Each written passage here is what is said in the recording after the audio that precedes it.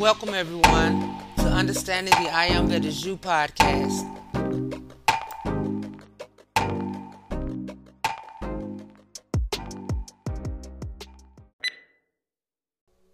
Hey everybody, it's your girl Wynn Ruffin, and I pray all is well with everyone tonight, and your hearts and minds are full of love, joy, and compassion for all your sisters and brothers in spirit.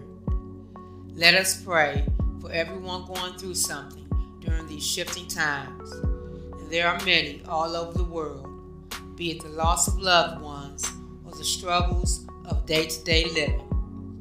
We pray to the Spirit of the living God within us to quicken those ones in their spirits and remind them of the divine power that dwells on the inside of each and every one. We call forth the valor-consuming flame to consume all the darkness of pain and sorrow, hate and negativity, and strife and discord from the hearts, minds, and feeling world of all mankind, especially those ones having a much harder time than others, and replace that darkness with their awareness of the love and light of their own mighty I Am presence. Remind them, mighty Spirit of God, that all the power of the kingdom of heaven is within themselves, and they never need to look any further than to the presence of God that dwells within, and believe it, and know that the Spirit of the living God will always guide and protect them. And that divine power leads perfectly when we learn to listen. Amen. Give thanks and praises for love and life. And y'all be loved.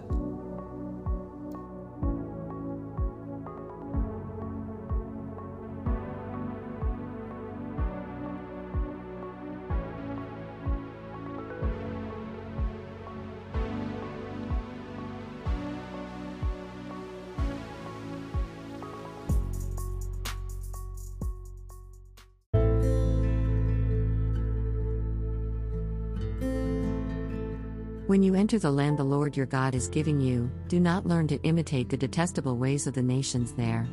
The nations you will dispossess listen to those who practice sorcery or divination. But as for you, the Lord your God has not permitted you to do so. Deuteronomy 18:9 and 14. The belief in witchcraft and the persecution of those supposed to practice it have been almost universal in human history. Christianity inherited both the belief and the persecution from the religions, Jewish and pagan, which preceded it. But, under the influence of its monotheistic faith and its humane spirit, it was long before the belief became throughout Christendom a panic, and the persecution an epidemic. When, however, in the 13th century, the scholastic theology, in its love of logical completeness, gave new prominence to the devil and his followers as the counterpart and parody of God and his church, and when, in the 14th century, the Holy Inquisition, successful in rooting out the heretics, turned its idle hands to the extirpation of those viler sinners whom it believed plighted wholly to Satan, the terror grew. The witch persecutions it engendered ravaged for centuries all Christian lands, and have not yet wholly died away. It is with these persecutions, from their rise into full activity in the 15th century to their culmination in the 17th, that the present study deals. It seeks to illustrate their source, their scope, and their methods. With the superstitions which suggested the charges, it concerns itself little. Both in these and in the procedure there is much too foul or too brutal for reproduction here. It was, indeed, no small part of the evil of the matter, that it so long debauched the imagination of Christendom. The Witch Persecutions, Translations and Reprints from the Original Sources of European History, Volume 3. Number 4, edited by George L. Burr, 1896.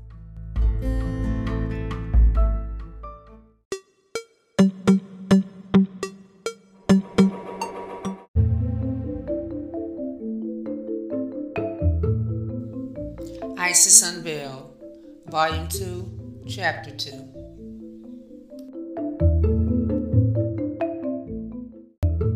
The Authentic documents pertaining to the great trial of the Maréchal d'Ancre during the regency of Marie de Médicis disclose that the unfortunate woman perished through the fault of the priests with whom, like a true Italian, she surrounded herself.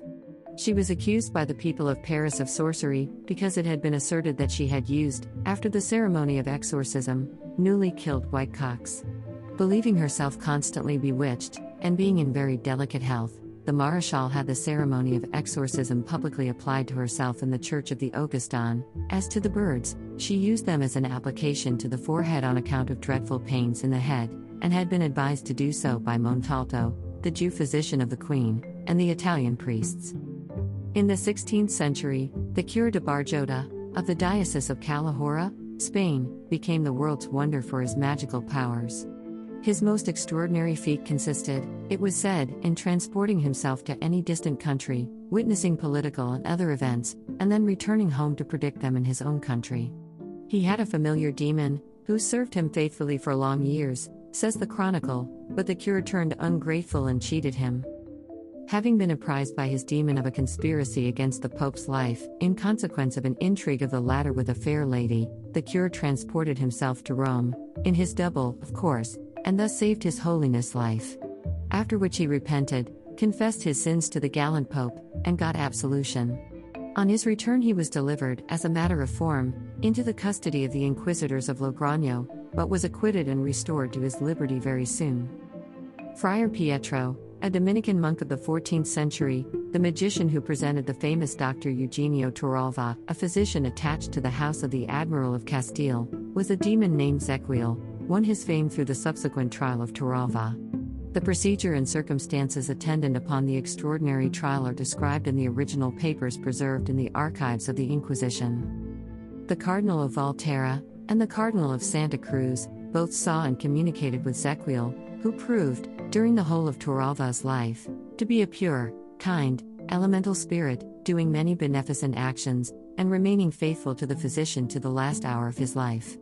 Even the Inquisition acquitted Torralva, on that account, and, although an immortality of fame was ensured to him by the satire of Cervantes, neither Torralva nor the monk Pietro are fictitious heroes, but historical personages, recorded in ecclesiastical documents of Rome and Cuenca, in which town the trial of the physician took place, January 29, 1530.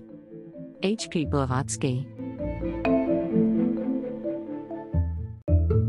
The book of Dr. W. G. Solden, of Stuttgart, has become as famous in Germany as Bodin's book on demonomania in France. It is the most complete German treatise on witchcraft of the 16th century.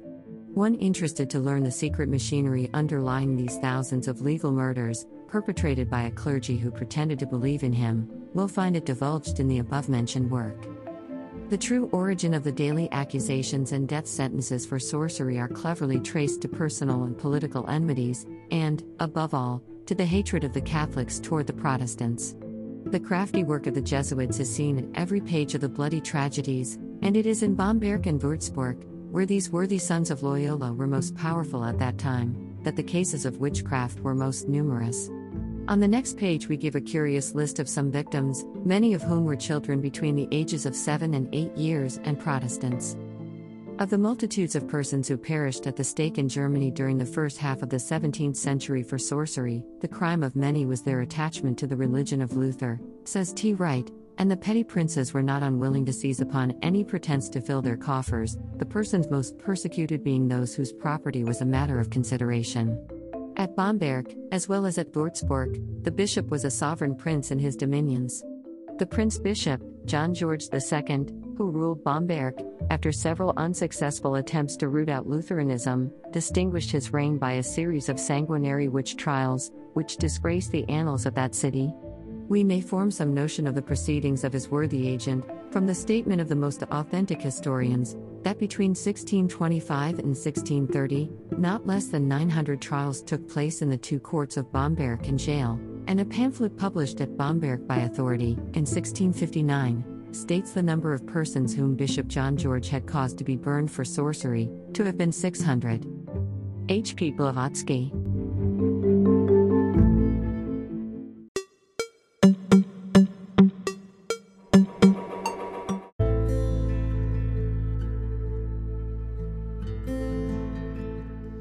The I Am Discourses, Volume 15.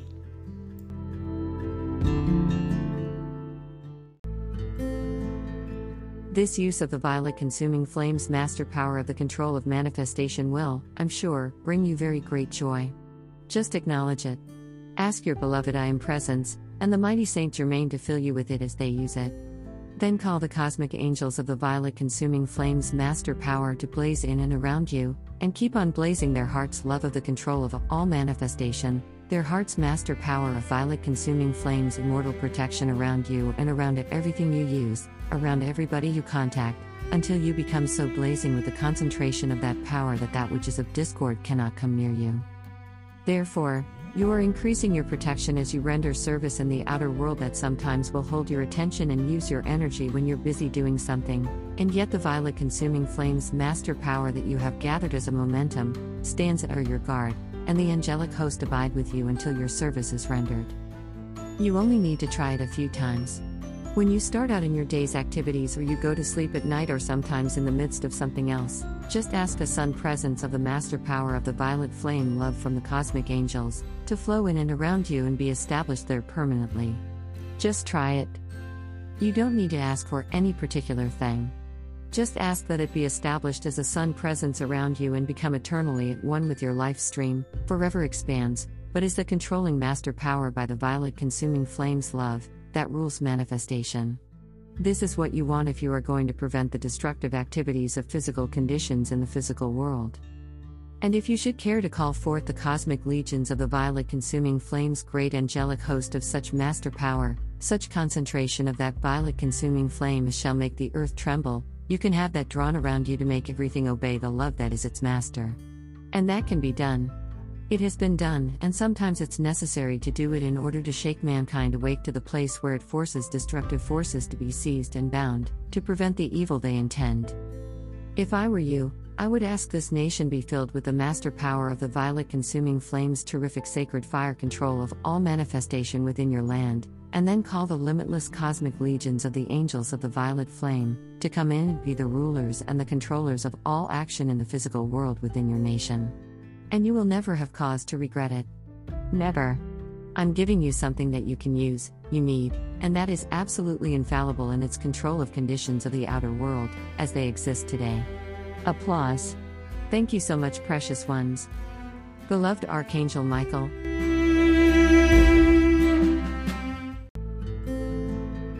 So now, when you think of that beloved violet consuming flame, send your love always to the cosmic legions of the cosmic angels who are the cosmic guard of this planet and the manifestation upon it, and ask their master power of their love enfold you in whatever intensity of that violet consuming flame they know will control conditions in which you move, and prevent anything else touching you. So I come to help you establish this, and I shall be ready to assist in any way I can, if you will remember to do it, if you call it into action, if you command it to be sustained, and if you remember to send those cosmic beings, those blessed angels, your love to enable them to fulfill the great divine plan. I enfold you in the master power of the violet consuming flame's love which the cosmic angels direct to control manifestation everywhere about you, to enfold you in their victory, and to keep you from feeling the disturbance and the distress in the outer world. May you dwell within the peace of their hearts, in the love of their power, and in the victory of their sacred fire presence, and call them into the lower physical atmosphere of earth to render that service which they alone can give, which the world needs, and which brings the victorious control of outer world conditions everywhere at your command. And we shall never be found wanting. So I offer you more protection, that you may help to control the physical conditions in this world to prevent the discord that otherwise will manifest. So, with my own heart's flame of the love for that violet consuming flame, I offer you its master presence to enfold you, to protect you, to illumine you, to make you victorious, to ever abide with you as an eternal part of your own life's flame, and the outer self be held within its glorifying, victorious power forever. Thank you with all my heart. Beloved Archangel Michael.